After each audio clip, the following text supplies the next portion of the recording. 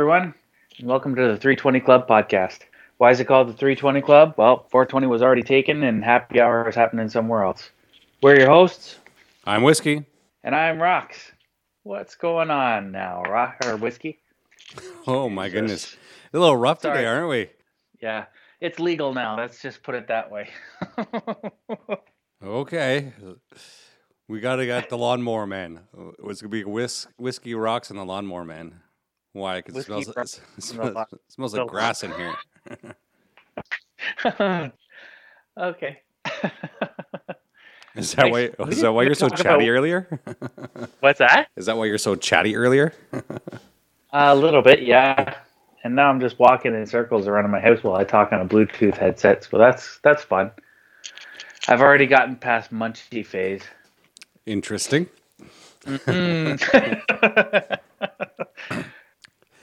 Anyways, so what do you want? You hear Trump still hasn't got his money for his wall yet, even though the Republicans support it, but the Democrats aren't going down without a fight. Wait, I thought we were going to talk about wine today. Yeah, but guess who's whining all the time? I'm not. Whoa, wow, listen to this guy. It's just because I spent 2.5 episodes talking about social justice issues, isn't it? I was getting back at me. Whoa, someone's defensive. I was talking about a wall that led to Trump, but you went for yourself? I know. Come on. Yeah, so I built my own wall. Oh, oh my goodness. So why do you bring this up? Trump's having issues getting his wall built. Well, we have the government. Their government's on a holiday, so the Canadians, some of the Canadian air traffic controllers have been sending pizzas to their counterparts in the U.S. I did see that. That was pretty crazy. Even George W. Bush was handing out pizza to Secret Services. They're a Secret Service agent. Really? I didn't see that. That's cool. Yeah. Neat. Yeah. So I guess if you're not getting paid, George. Oh, sorry. Go ahead. So I guess if you're not getting paid, you should be frugal. So I figure we'd talk about wine after that. I see. Well, it's quite a guy, that George W. there.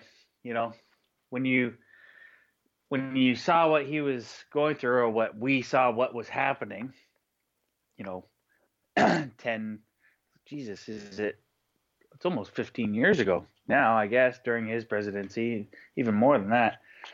But you look at a guy, it's just like, I don't know if people universally hated him, but they're like, we can do better. And then somebody in the back room decided, no, we can go dumber. Is a Joe Rogan joke for you. But, it's funny. You look at him through the lens of what we're seeing with Trump.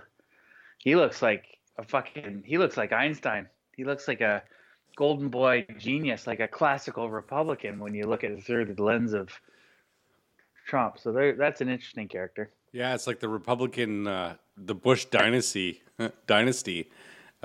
came to an end, and you're like, they ousted me for this? Yeah, I know. That's crazy. But anyways, I was talking about wine, and I don't know. I make it at my house, and I get some people to come by, and they're like, "Oh, you make wine?" I said, "Yeah, it's like the best. What do you call it? Best bacteria for you." In the sense, best bacteria. Well, everybody's like everybody's looking to put in their good bacteria back in your body, so you need bacteria to make wine. Okay, you mean like yeast? That's what you're talking about, right? Yeah. Yeah. Well, wasn't that I think it was you that was telling me a while back about every fall there's reporting and sightings of unusually rabid raccoons, right? They look like they're all foaming at the mouth and they all look all fucked up. But you told me it's like it has nothing to do with them there being an increase in rabies. It actually has more to do with they've just gone out and eaten naturally fermented grapes and they're all fucking drunk. Yeah. Bears too. And bears can get enough to get drunk. Apparently. Enough to get drunk. That kind of explains the 3-month hibernation that they go through. Or what is it? It's got to be like 3 to 5 months that they hibernate until they have to get back up in the spring. It's just one giant blackout hangover sleep Rock on. Uh, now you know why rock bands take hiatuses to sober up for a while. But to me it's a logic chain. So wine isn't to me it's grape juice is good for my kid. What can I do with grape juice? Well, I can take grapes and I can add a bacteria to it, and then I get wine. And you're like, well, that's pretty good wine. I could add another bacteria and make it bubbly wine. That's pretty cool. And then I can let it sit for a while, let another bacteria come in, and I get vinegar. I take my wine, I boil it, I get brandy and acetone and some other cool things. So to me, it's just a logic thread. And you say, well, it's expensive to start. And you tell the crowd there, but it's not very expensive to start, is it? No, holy, it's like I don't know, like what did I end up spending in total? I mean, this is with all the equipment included, but a little over $100 for your carboys, for all your tubing, for your siphoning, and then for the wine itself, which is alone. You look at some of the Costco websites, what they're providing. It's just like they can go as low as like $60 for a box, which makes about 30 bottles. And you didn't start with the entry level kit. You got the deluxe kit right off the bat. Just because there's so many people like dumping this stuff because it's fun for a while, but unless you there's a bit of a commitment involved. Yeah. So you make a bunch of wine, you get 30 bottles worth of wine. Are you gonna make it next week? I don't know. Depends on how committed you are to it, right? Or thirsty. Or how, pushy your friend at work can be in getting you to do this thing that you've never tried before. Oh, come on. It was super easy. So, but it's funny because you pull up and you'll go like, I'm not much of a connoisseur, but I like olive oil, and I like with my olive oil, I like a really good balsamic vinegar. Okay, so let me dispel a couple of myths here. Is that when you buy high quality wine vinegar, like nice balsamic vinegar, and you look at the bottle, it actually has leftover crap that I would normally throw out for my still. And they'll sell it to you for $40 a bottle. Really? Yeah. That's crazy how basic things are that, get reused into just everyday things that we do. Didn't you say it was like wood ash goes into making soap like very well? It's yeah. It's like one of the key ingredients that wood ash is in things like soap. Yeah, well, here's the thing. So picture yourself, you've discovered iron or some sort of way of cooking on the fire, and you're sitting there cooking, and you just throw the pan in the fire to burn off the stuff. You add a little bit of water, and eventually what happens, for some reason, it's kind of slimy, but it gets off grease really well. Well, fast forward 1,000 years, we now know that sodium hydroxide and potassium hydroxide are salts found in hardwood. So if you put a big barrel of these wood ash and you let rainwater fall into it, out comes this, it'll dissolve the salt, and then as it runs out the bottom, because you would probably put a little spigot in the bottom, you get a water and sodium and potassium hydroxide solution. You just put in the sun for a little while, and it'll evaporate the water, and then you're left with a concentrated solution. You add that to fat, because you had that in your frying pan 1,000 years ago, and then you realize a reaction happens, and then you have soap. Hmm. And see, it is that easy. You make it sound so simple. It is that easy. Yeah. Listen, making. I think when you try to start explaining things to people in a way where you have to use words like sodium hydroxide, potassium, they start tuning out because there's no way why would I ever pay attention to those words? And why would I ever pay attention to how this is done if it Well, involves those well, words? well. Here's the funniest thing possible. One of the key ingredients in making soap, sodium hydroxide. The other name is called lye. And Mm-hmm. guess what? You dump it down your drain at least once a year in high Like concentration, Drano?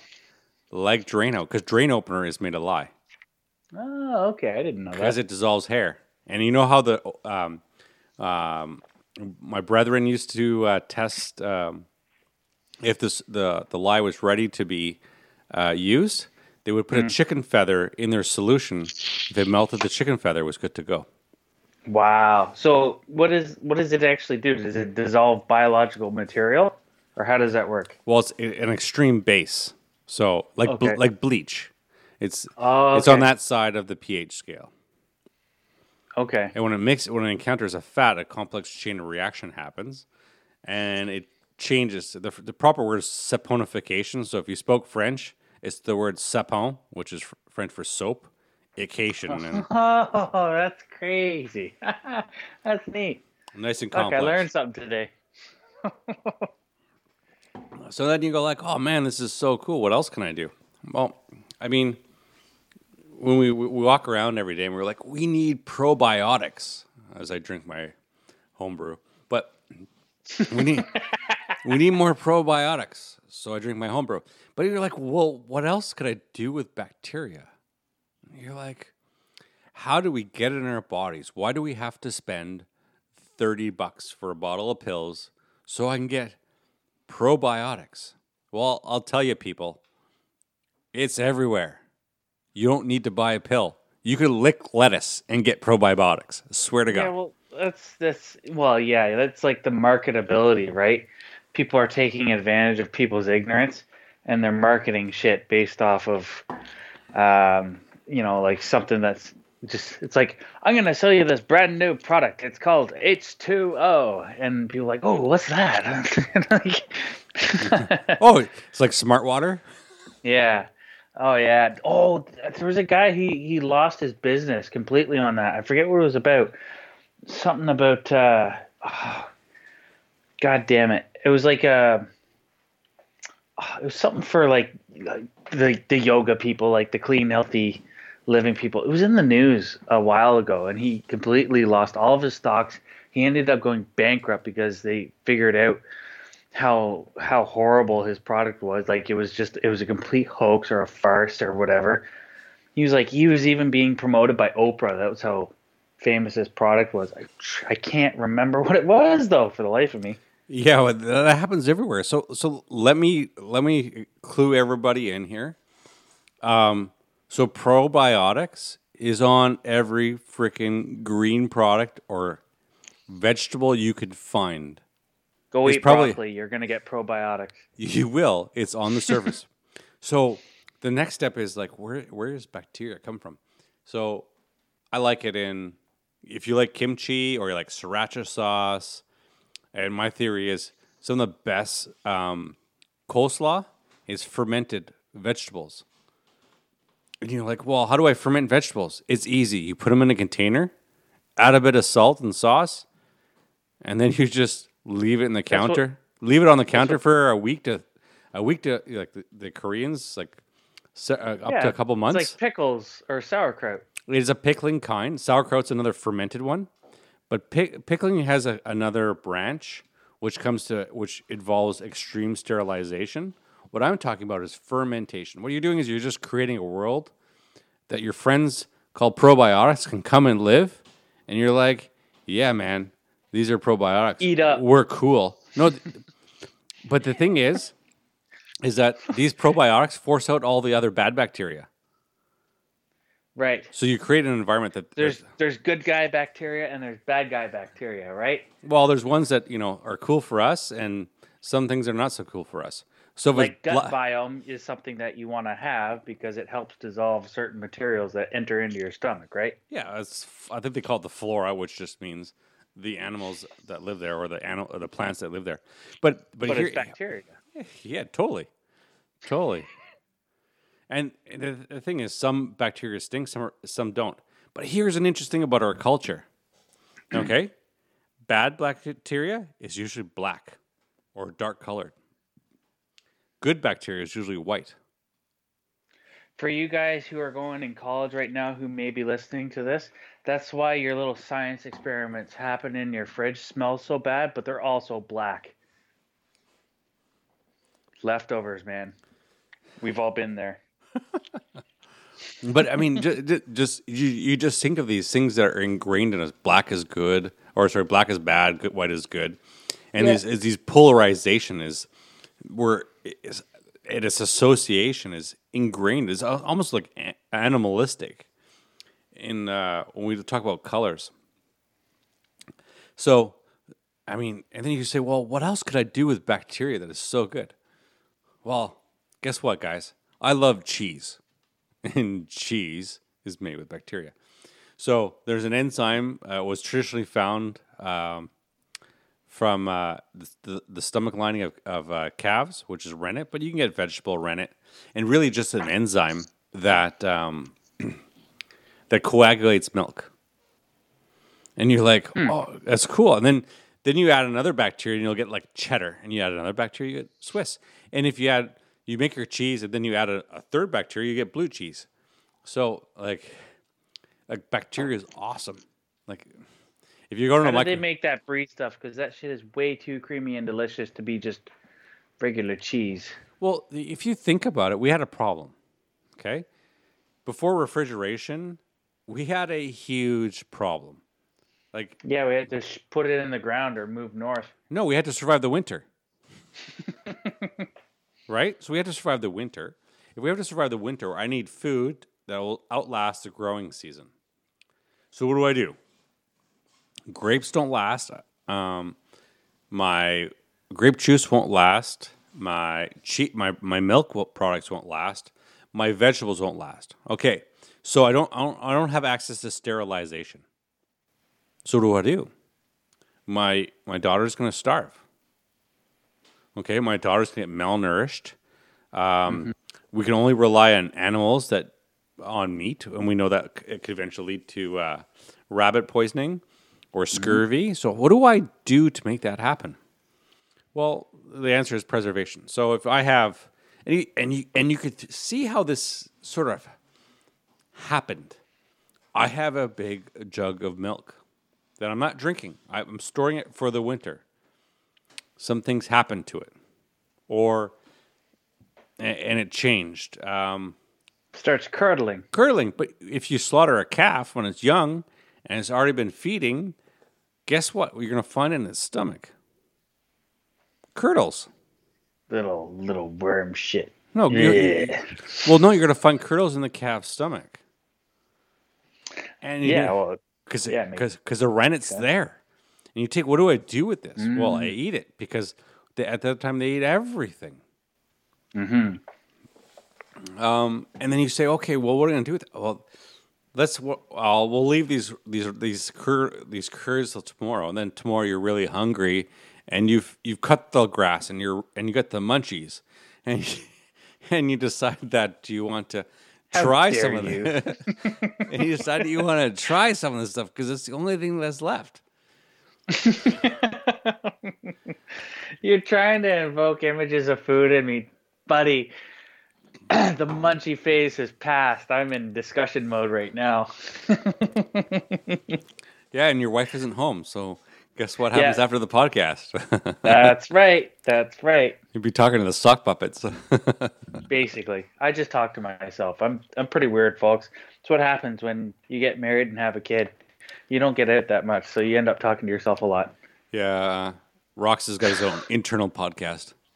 Yeah, internal reflection. That's what we're really here for, folks. So you start thinking like, well, what could I do with this? Like, okay, well, I'm gonna make cheese, and then cheese has its own way of going about it through a manufacturing process. But what's even more interesting about cheese and wine is that before they really commercialized it, is the bacteria they would store the products in caves. And you're like, oh yeah, caves. Caves have their own distinct bacteria. Now, it's good bacteria. and they would have good bacteria. So that what would happen is they bring it into the cave, they would store it there, and the good bacteria would go into the product, and it would be consistent year over year because they didn't have commercialization over there. This is what they did. Well, we bring our cheese into the cave, it turns into this, and we sell that. Is this how we developed the idea of like underground and cellars and all that kind of stuff for food storage? Well, it's because Is this where this came about? Because they had consistent temperatures. They would adapt their product to meet those temperatures. So you think like a Parmesan, which has a really low moisture content, is more after it's been coated in wax, is really resistant to bacteria because it has its own enzymes inside. Plus, it's got a coating of wax to keep out new ones. And if you coat out, interesting how that works out. And you see like the Survivor people, they're like, "Oh, I have this revolutionary idea.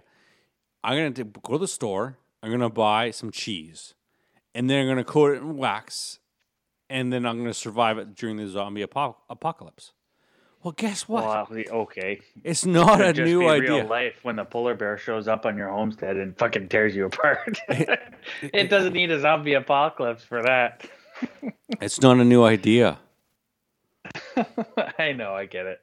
Baby Bell's got them covered, man. Baby Bell's has got them covered. Oh yeah, that's right. But then my god, that's funny. But you have small time producers. What they do is they like the natural fermentation, and by most accounts, natural fermentation has more than one bacteria there that's beneficial to you. So what they do is they'll pre-harvest a bunch of grapes with the natural bacteria, spike it full of sugar, create their starter mix, let the yeast and enzymes grow, and then they take that and add it to their fermentation tanks, and that's when they make their wine. Huh. So the wine itself is sulfite free because they already created a dominant bacteria. And what do the sulfites do? It actually inhibits other bacterial growth. Oh, so it like inhibits, or it doesn't kill off that currently established, bacteria or whatever. It doesn't do that. Well, it can't kill them all off because as soon as you add the commercial yeast, it has to grow. So if sulfites are present, then it can't grow. So you find like commercial yeast are sulfite resistant. Oh. So we have people that are allegedly allergic to sulfites. It's because they've added it in the wine to inhibit mold, competing mold growth. But what's interesting is that there's a paradigm like I'm a naturalist. I want everything pure. Well, then you're like, you know what? Fuck those people. We live in the greatest time ever to be alive. Why not enjoy the technology for what it is? Well, no. Well, there's two sides to this. So I don't want sulfites and it's really hard to find wine that is sulfite free. But anyways, so because it changes the taste or what? No, it's because what they do with sulfites is they say if you find a sulfite in your wine and say I want a consistent product. Okay, well, because what they do is they add sulfites, they add their commercial yeast to it. And then they move on with life. If you don't do that, what you do is you add your yeast, your starter mix that you got from the field naturally, and you're like, I hope it will work. I hope it will work. I hope it will work. And the commercial yeast usually moves faster because it's available in an industrial complex. And you can produce things in a predictable rate. Whereas a natural producer goes, I think I can. I think I can. I think I can. And then it's just the regulation of doses, right? Yes, because you can have an idea, but you're never going to be perfect, and you just hope that everything will turn out well. But I will tell you that the ones that are made naturally without sulfites tend to be more complex wine. Maybe it's because they came from a better cave. I don't know, but that's what happens. Interesting. So yeah, winemaking is pretty cool. Well, it extends beyond that. So, like kimchi and sauerkraut and like fermentation is a thing. So what was that Canadians? I think I was watching CBC Marketplace. And Canadians, we throw out, I swear, 1/3 of the vegetables we buy, we throw out. Yeah, I I believe that. Okay, so my next time is like if you're willing to take this challenge with me, I would say go to YouTube and then start looking at recipes to ferment your stuff. If you know, like by Wednesday, okay, we're not going to eat all this cabbage because cabbage comes in this bowling ball size of stuff. I'm going to make sauerkraut, and I'm going to use that sauerkraut to make cabbage. And what's really interesting about fermentation is it just takes salt. And if you got a little bit of sea salt with you, that's all you really need, and non-chlorinated water. And for a lot of people, that's tricky. But really, what happens, you could probably get it with. You mean like tap water has a certain amount of chlorination in it? Exactly, because that kills bacteria. Right. Yeah. Okay. So don't take it from your tap water. Where do you get it? You could probably buy it, I suppose. It has to be specifically noted as that. Or you could live out in the boonies like you do and get it that way. On a well, yeah. Or you can, like Shoppers Drug Mart, you can buy a 4-liter bottle of distilled water or non-chlorinated water, and you can just use it tactically. So for these things, I would get my recipe ready. I would do the salting to get everything ready, and then I would just use a bit of tap water, distilled water to rinse everything off, and then give me an initial start state. You don't need a lot of water, okay? We're talking about minimal. So you have this on hand. You take your vegetables because you're talking about $1 for to $2 for distilled water, and you could even melt snow or if you're so inclined. But and boil it first, by the way. Then what the next thing is you just salt the vegetables. Okay, most recipes just a bit of salting. And what salting does, two things for the vegetables. It absorbs moisture and water, right? No, it does more than that. It preserves the pectin. So Okay. if you like crunchy vegetables in the middle of winter, well, guess what? That's what it does. So you salt the vegetables first, and you want them fairly thin. So like the consistency of lettuce, the thickness of lettuce, so you can ferment carrots if they're peeled or shredded. And then what you do is you let it sit. And so you salt it, you add a bit, and you let it sit. And what it does, it preserves the pectin, but it starts drawing out the moisture. And this is key part of it. Okay? Then you take your distilled water and rinse all the salt off. And you're like, okay. I'm captivated by your science teacher voice that you've got going on. I love it. Very enthusiastic. Go on. Because I like to eat. And then what you do is you put it in a jar. Okay? And the jar has to be usually most of the time you're going to use a fairly large jar. I use they're about 2-liter jars that fit in my fridge door. And what you do is you put it in there, and you pack it in. And you just put as much pressure as you can. And you want to put a plate underneath this, because what happens is that as it fills up and the residual salt is still there, it starts drawing out the moisture. And what it does is it creates a water level. So if you picture, it'd be like kimchi. If you ever seen kimchi or sauerkraut, it's in a jar and it's got a little bit of water above it. That is a key point, because the probiotic that we want hates air. Does not like air. So this natural water layer. So that's why when you're making wine, like you were explaining to me, is that you have to keep it sealed at all times, because if oxygen gets to it, that's where the bad bacteria gets introduced. Well, you get oxidization. Now, for wine, that means acidic bacteria can get in, and it could either go moldy and really bad stuff happen, or it can turn to acetic and turn into vinegar. So air for vinegar is really good, but I kind of like wine over vinegar most times. But for fermenting vegetables, you want to make sure that at the worst case scenario, you're going to get white bacteria. Most other times, you're going to get no bacteria, or so you won't see any visible hairy things. It'll just look like, really messy kimchi. And then you can add spices, and you're like, oh, this is good. And anyways, I make it all the time. It's a very fragrant process. So as the vegetables are sitting below the water line, it off gases, and If you've ever burnt cabbage, well, that's the smell you're gonna get. Yeah, but I've never had kimchi, and I barely had sauerkraut. I was never a fan, but finding my age, I'm acquiring new tastes. Ugh, but getting old. well, you had sriracha, right? Sriracha hot sauce. Well, maybe. Well, Is that what that is? Is that what kimchi is Ferme- part of? no, sriracha is a fermented pepper. Sauerkraut is a fermented cabbage.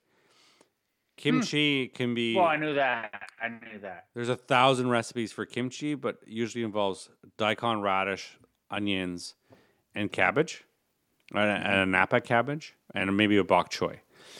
So they're basically, if you think about it, these are like winter salads, you know, because you're not getting the raw vegetables with their probiotics in the winter. These things provide the things our body needed in the middle of winter. And they last for months in the refrigerator. So, and Fascinating. well, Koreans for kimchi, they used to bury it. And then you say, well, okay, what? Well, where could we really go from this? This is everything. No, we got fermented milk.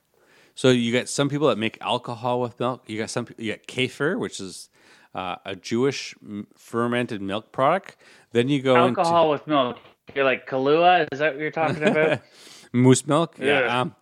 Oh well, I can go with moose milk. Yeah, the terrible hangovers. I don't know if our viewers know much about moose milk. I think that might be an inside thing. It's all over Ontario. I didn't see it till I came to Ontario. So. Oh really? I didn't see it until I went out west. So maybe you're right. Maybe it is all over. But then you got kombucha, which is a fermented tea. So there are ways we sought to enjoy life by understanding the world around us and taking appreciation for what is there. So from cheeses to, salads, fermented salads. I'm sorry, you said cheeses, and I thought you said Jesus for a second there. You've been smoking a little too much. Okay, if you found them, you're in the right spot. Yeah. Sorry, go ahead. But the point is understand the world around you, and I think that falls into the message of our podcast. If you think about it, it's just take the time to really just temper whatever you're seeing with what could be possibly going behind the scenes, and look for the truth. And the truth isn't something that you said, well, I saw it on Facebook. The truth is something that's verifiable, tested, peer-reviewed, and taken, redistributed somewhere else, and done there, like wine all over the world. And you start seeing, okay, well, this is what really is there. And then understand why places like Portugal have the naming rights to port. And then like cognac and all the different naming conventions. So is cognac a brandy? Well, yeah, it just happened. Cognac, I thought, was like a type of whiskey, almost like it's the French version of a whiskey. I'm not sure. I could probably have that totally wrong. Well, here's the thing: yes and no. So cognac it's a brandy made in Cognac, France. Port, like bourbon, can only be made in Kentucky, and port is made in Portugal. Yeah, you're right. But fortified wine can only be made in Scotland. Fortified wine can be made anywhere. And then you say, well, okay, and so where does it come from? What makes it so special? Well, understand that they're just fancy names for this is booze. I drink it. It makes me happy. It's kind of genius when you think about it from the business side, and I'm sure they didn't consciously think about it, but the idea is like, if we name a specific brand of something where they're all, let's take whiskey for an example, right? It's all whiskey, but not every whiskey is Scotch, or not all whiskeys are Scotch, and not all Scotches, but all Scotches are whiskeys. Well, no, right? So it's more. Some things are more important than that. It's not just corporations. Now, if I recall correctly, I wouldn't say it's a corporation, but it's definitely there's a pride. There's a national pride that is not necessarily business related, but it's more established on the collective of the people who find pride in that nation. It's like we only have bourbon in Kentucky because we can get it from Kentucky, and that's where you get bourbon, right? Or you go to Scotland, it's the same thing. If you want to have a Scotch, it's like you can only buy Scotch in Scotland if it's aged at a minimum of 3 years. Anyway, no, I'm going a little deep, but go ahead. no, you're right. So port came about when France started banning imports of wine, if I recall correctly. So one of the major exporters of wine was Portugal. They did not like this, so they created port. And because it was legal to import port, that's what they did to make money. Very sugary, like 20% alcohol. I've been fucked up on port before. Not pleasant. The hangover the next day. But you start seeing it, and you say, "Well, what is ice wine? Can you really get wine from ice?" That's the only thing that I noticed that is truly based on Canadian innovation to like take some words out of your mouth. So it's just like the idea. It's like when you think of wine, I might think Italy, France, or California, or something like that. When I think of whiskey, I'll think of things like bourbon or Scotch or anything like that. It's like it's not something that's inherently Canadian. There's something about ice wine that just screams what Canadians would do based on their environment, the alcohol that they would produce. Well, It's like I'd hate to hurt your frozen feelings. grapes. I'd hate to hurt your feelings, but ice wine was mostly made in Germany until the Canadians came along. Yeah, we stole it. We stole it, and it was honestly, it's ours now. Well, it's because what happened in Germany. Hockey isn't even our national sport, by the way. I'll clue some of you who aren't aware of that. So it's ours now, though. It don't matter. So the Germans, because they're winters, they could make ice wine. I think the article I read was like every 3 to 5 years they could make a good batch of ice wine. But the Canadians, well, we can make it every year.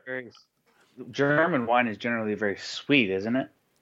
Well, I think all wines, it's depending how you make it. It's you can say the Germans only make sweet wine. I don't think that's fair. They make delicious beer. It's the land of honey and sweets. This is where we get our chocolate and our wine. That's the Dutch. The same thing.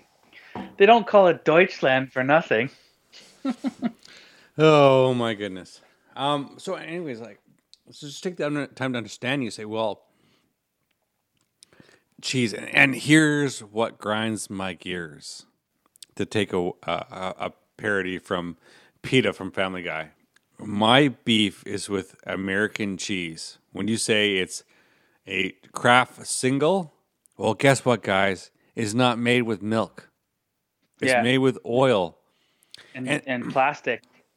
And here's the other thing. You talk about ice cream, and you're like, oh, ice cream is so delicious.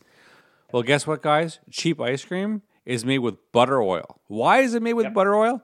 It's so they can get around the tariffs to get it into Canada. That is crazy. I did not know that. That's why I buy my dairy wholesome from Canadian companies like the Kawartha Dairy Farm. Well, and it's fine. Reed's Dairy, like, support your local small dairy, and I think good things happen. So Limestone Creamery is another place where you get delicious milk at $3.50 a liter, but it's delicious. You mean Cold Stone Creamery, right? No, Limestone Creamery. I'll take you there one day. Yeah, when you're older. Let's echolocation our position while we're at it too. I just got a feeling you're gonna get lost in a swamp somewhere. No. Okay, go continue. So you start. So life is kind of interesting. So the things that we depend on, like, how could I ever survive during the zombie apocalypse? Well, I'll tell you a couple things. Get chickens, because then you got your meat and protein for a year, and a perfect garbage disposal. Because man, chickens eat anything besides celery and carrots. Yeah. No, Um, definitely. And I mean, there's a lot of places, and I know a lot of provinces who are getting like bylaw and municipalities are getting involved in that, and they're allowing municipalities to start having chickens. Like you're allowed to have like 6 chickens in some places just in your backyard. yeah, and it's very progressive. So during World War One and Two, they're like, we need to feed the populations and the people that are deployed on to fight the wars. Like, so there's a Yeah. shortage of food. How do we do that? They used to have posters. Raise chickens in your backyard is one way to do it.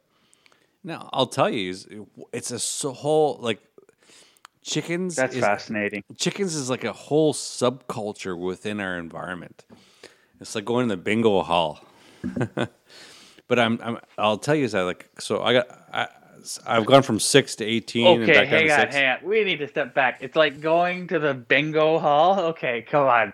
Where did that come from? Oh, I Having chickens is like going to the bingo hall. Come on, man. no, it's a subculture within our society. It's like, uh, people that do a particular activity, and only people that do that activity know about other people that do that activity.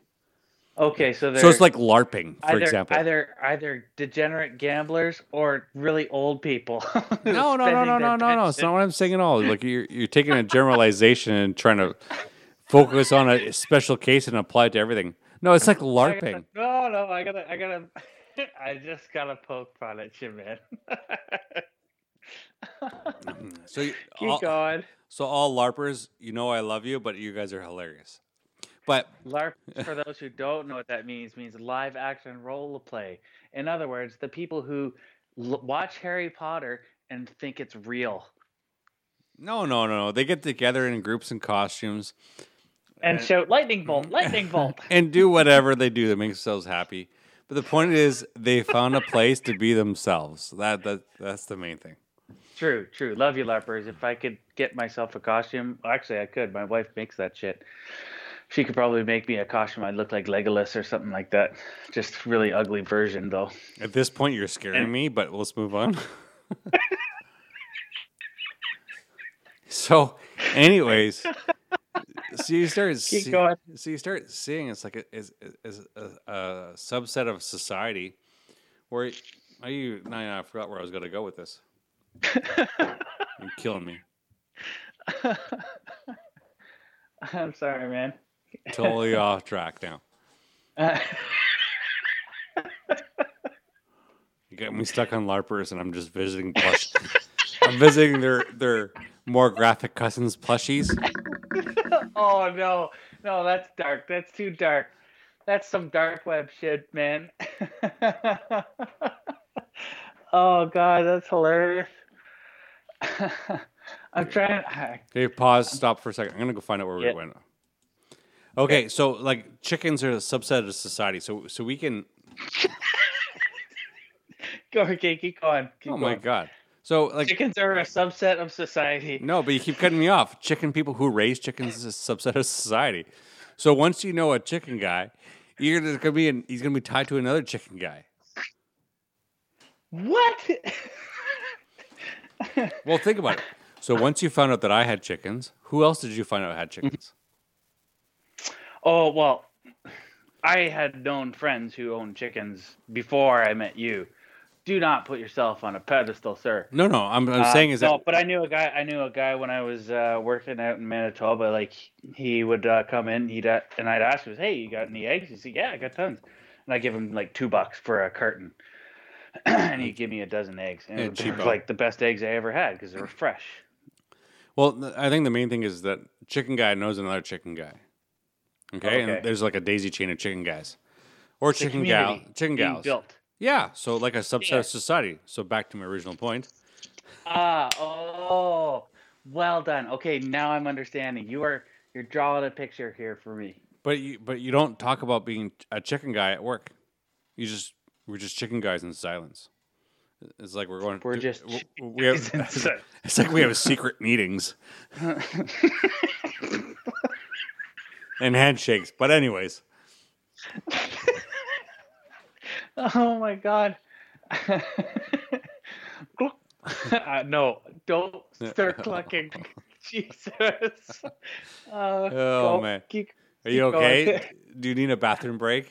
I'm good. I'm good. I've walked around my house about 250 times now, just sitting here talking with you. Do you know But what no, else? I'm good. Do you know what else walks around the coop? Oh, you son of a bitch! You knew. you son, you fucker. It's shaped like a cigar box. Oh, you're an asshole. You Hannibal lectured me into that. I'm gonna fuck you up. Now I'm walking in the opposite direction. Just out of an act of defiance. Oh God, I why, hate you. why don't you lay an egg in the middle of your kitchen? I hate you. I hate you so much. Oh God, that's funny. Oh, So, anyways, so chicken more guy. educational, Mr. Rogers, less entertaining. So wine guys typically know wine guys. Soap guys know soap guys, and or gals for that matter. And chicken people know chicken people. Why? Because once you understand that there's another person out there, you get economies of scale, and no one wants to pay more than they have to for a hobby. So if you're getting ready for the zombie apocalypse, get chickens, learn how to make soap, and you know what? Learn how to ferment stuff, and you'll survive it. What if the chickens becomes? I'm sorry, no. No, but you start learning that there's a lot more, and I hope you like quiche if you raise chickens because you get a lot of eggs. Quiche? Oh, okay. Well, like, what do you get on average? Well, You get it one all egg every couple days or so. depends on the species. Like Rhode Island Reds, like 5 to 7 eggs a week per chicken. Per chick. Oh Jesus! Oh my God, that's crazy. Here's a story about animals that caught me off guard. It's very similar to that. Remember, it's a family Um, show, right? what's that? Remember, it's a family show. Yeah. No, no, no. This is relax. Come on. Jesus. Just get a grip. No. When my wife and I were dating, well, the day that I said, "Hey, you want to move in?" Family like, show, family show. yeah, no, no. This is a genuine husband and wife interaction. When they were dating type thing. Completely soft. Don't worry, it's all good. Well, Or once you talk about completely. moving in, Yeah. Okay. You keep interrupting me. I'm just. Oh my God. Anyway, it's very. This is a safe story. This is a safe story. So you can be guaranteed, you snowflakes out there, that this will be a safe space for you. It's okay. But my my wife said, "Oh, okay." It's like, well, can I bring my pets here? I said, "Yeah, absolutely," because I knew at the time that she had three pets. She had a dog, which I had already fallen in love with, and the dog had already adopted me as family show. her.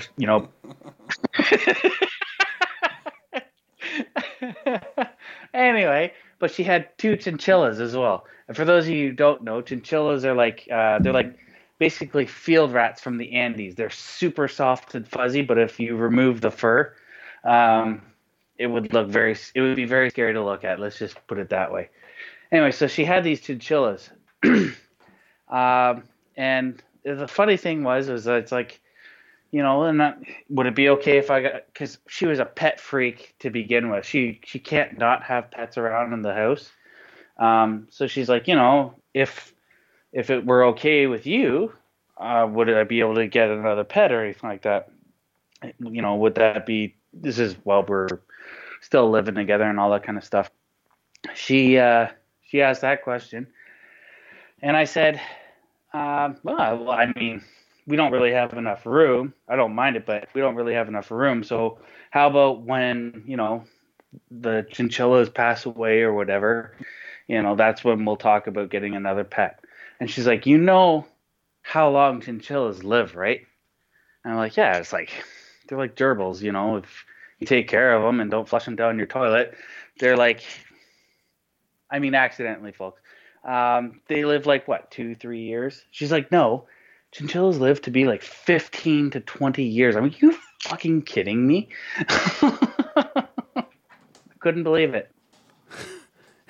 I'm visualizing you trying to flush a gerbil down the toilet. Please don't let that image sink. It's a part of life and death.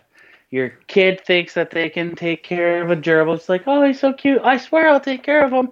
And then 2 weeks later, you're having a. Did I say gerbil? I meant goldfish. Sorry.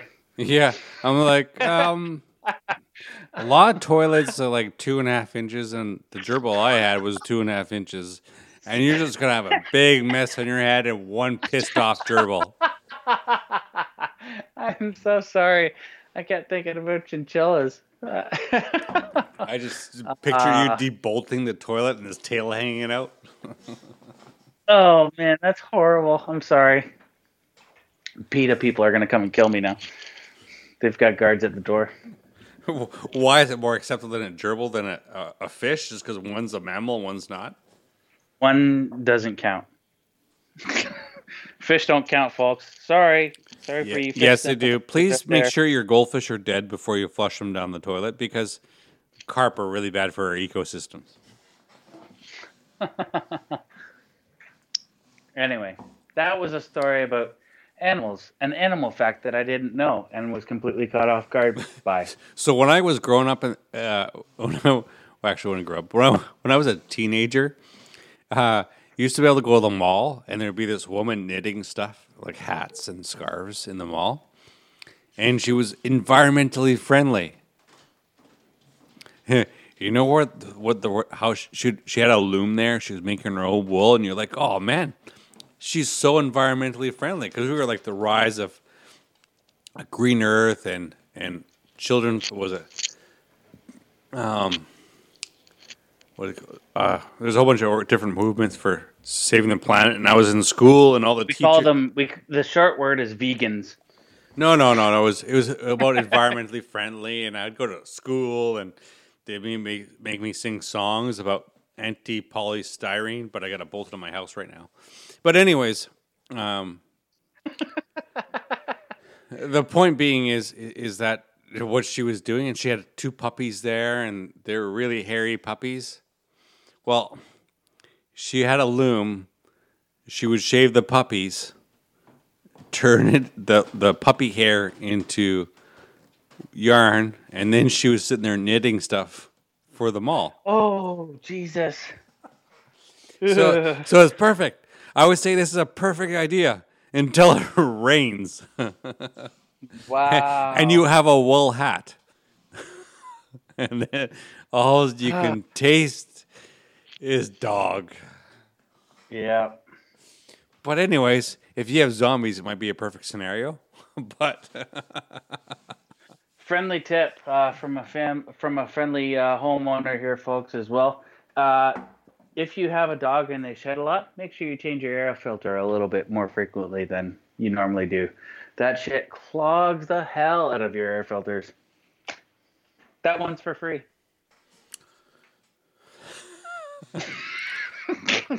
The Lennox man thanks you.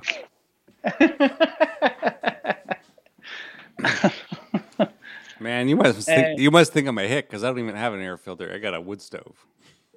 That's right. You went really hillbilly.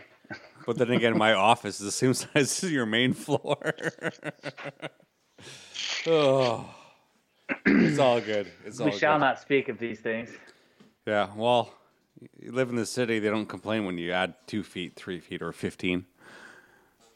Yeah. No, I get it. Oh, so anyways, we're going to talk about, let's go back to probiotics. Consequence of owning more than one property. Yeah, I know, because you're much richer than I am. Apparently. But let's talk about whiskey. And because it's not just me, it's about the drink and probiotics. So anyways, if Brandy comes from wine, because she's a fine girl, and we take that, heat that, and then we get brandy. So cognac is a brandy. There's a whole bunch of different names that come from different regions, and they just trademark the name. But it's really, you take a big bottle of brandy, you put in a pot, and you boil it. It goes down a little coil, condenses, and then you have brandy. I'm sorry. I have to make you apologize for that awful, terrible dad joke. That's a disgrace to the song, to the band, and to the movie Guardians of the Galaxy Volume 2. Come on, man. You can't make a joke like that and get away with that. Ugh. Do you know any guys named Brandy? Or one of the 64 other ones? No. Okay. I rest my case. No. Come on! Brandy, you're a fine wine. No. Just because she's a brandy doesn't mean she complains. That's not nice. Okay. Carry on. Anyways. We're going to so get hate mail. But anyways. I respect all women, including my wife. Anyways, we move on. I'm not even talking about it. I'm talking to the song Brandy by Looking Glass. I know where it comes from. Yeah, that was just a terrible joke. I wanted to acknowledge that. Anyways, the logic flows. The logic flows that... so let's clarify. Whiskeys come from mash, and they're cooked because you need to get the sugar. Brandy comes from wine, and the sugar's already there, so it's all good. Bourbon versus Canadian rye. Canadian rye because it comes from a Bourbon rye. is made from corn, right? And bourbon's made from corn. It's where the sugar is. So if you figure out where the sugar comes from, you'll understand where your liquor comes from, and you'll just be happier for it. And you make good drunk conversation. That's why it all tastes different, because it comes from different grasses, different plants, different vegetables, that kind of. And like gin is liquor, but you add in a whole bunch of herbs to make it smell better. Yeah, well, it comes from the juniper berry, right? Not all of them. Oh, okay. It all depends. So you have a bunch of herbs. And juniper, if you eat too much, is hallucinogenic, like absinthe. But I heard it makes you go blind. No. It's like I don't know if it's a myth or anything. It's like a tall tale that people tell you. You drink too much of that, you'll go blind. No, some junipers you can eat, some junipers you can't. Interesting. So it all. What about so it's obviously a very sweet berry that the majority comes from, but what about something like rum? Where does that come from? Is that part of sugar cane or whatever? Yeah, so it's fermented sugar cane. Essentially, bacteria are like humans. They like they need sugar to reproduce and be better and have children and multiply. So did you just compare us to bacteria? Yeah. No. They need sugar. Welcome back to the Matrix, Agent Smith. I don't know where to go with that, but anyways. So you take this, so sugar. Animals need sugar. Mammals need sugar. Animals need sugar. So if you're a living organism, by the definition of living of any means, you need to find a way of converting sugar to energy, and then that's it. Reproduce and die. Okay? So bacteria are like that. So some bacteria require alcohol. So acetic bacteria take alcohol, and then they shit out vinegar. Period. Honeys, they store sugar, so they don't actually excrete sugar. They puke out honey, but a little bit different. But anyways, where was I? Fuck, I'm drunk. You're killing me. This is one of our best episodes yet, I think. Where was it going? So we got So bourbons come from corn. You were going with whiskey. You were talking about whiskeys and the different fermentations of the world. So it's all about sugar and bacteria. So if you don't like bacteria, you're a fool because it gives us so many good things. Yeah, but if you go and buy somebody's product because it says plus bio or pro bio, and it talks about how it's so beneficial for you because it has active bio ingredients, you're also an idiot. And chances are you're probably a rich idiot. So no, it's like the same thing. So let's buy vitamin D. So my daughter, okay, got it. Kidney issues. Must you take a vitamin D supplement according to the doctors because it has people who take vitamin D tend to have more favorable outcomes. Got it. Check. Not necessarily correlated to she can't produce vitamin D. But anyways, if you need to produce vitamin D, go in the fucking sun. Yeah. So if you need I think most people know that. Just go outside. no, You get it through the radiation. So if you need vitamin C, eat an orange. Yeah. Or eat broccoli. Yeah, it's like that's what they had to do to prevent themselves from getting scurvy back in the day. Well, here's the thing: like vitamin C is in dark vegetables. You can ferment dark vegetables, and if you go through the history of preservation, so like our society and preservation really comes from our seafaring abilities. So, especially European countries. Now, you can dry meat to a certain extent, but vitamin C is a water-soluble vitamin, so it needs to be stable in water.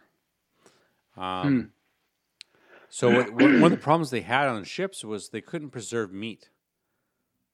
And what they started, because what would happen is if your meat was preserved improperly, you would get botulism, and you get sick and die.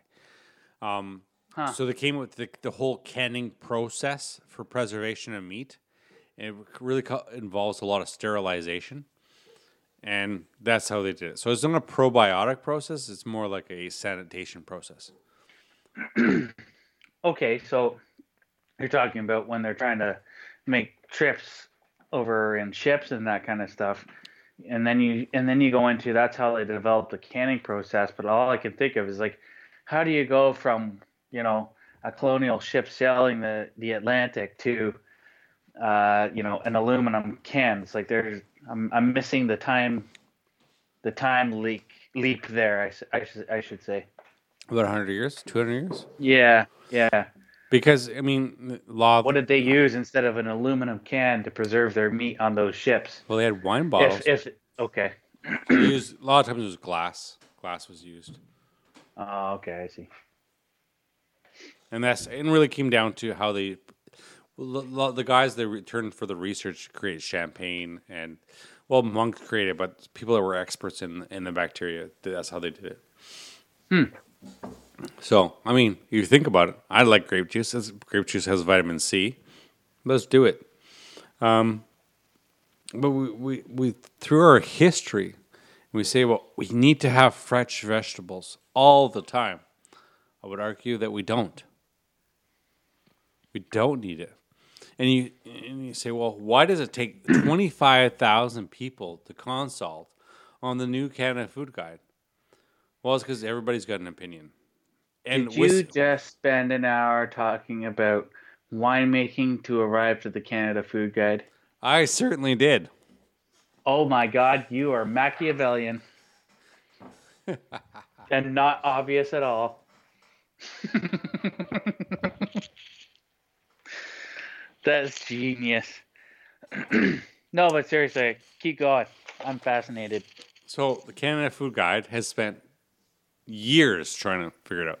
They have I think it was a 5-year revision period. The last one had bannock in it and bread and yeast, and then they realized we're getting fat. So they started, bringing things back that we shouldn't have so many grains because grains are, guess what? Sugar before it's cooked. Once you cook it, it becomes sugar. Right. And then I can make whiskey. Yeah.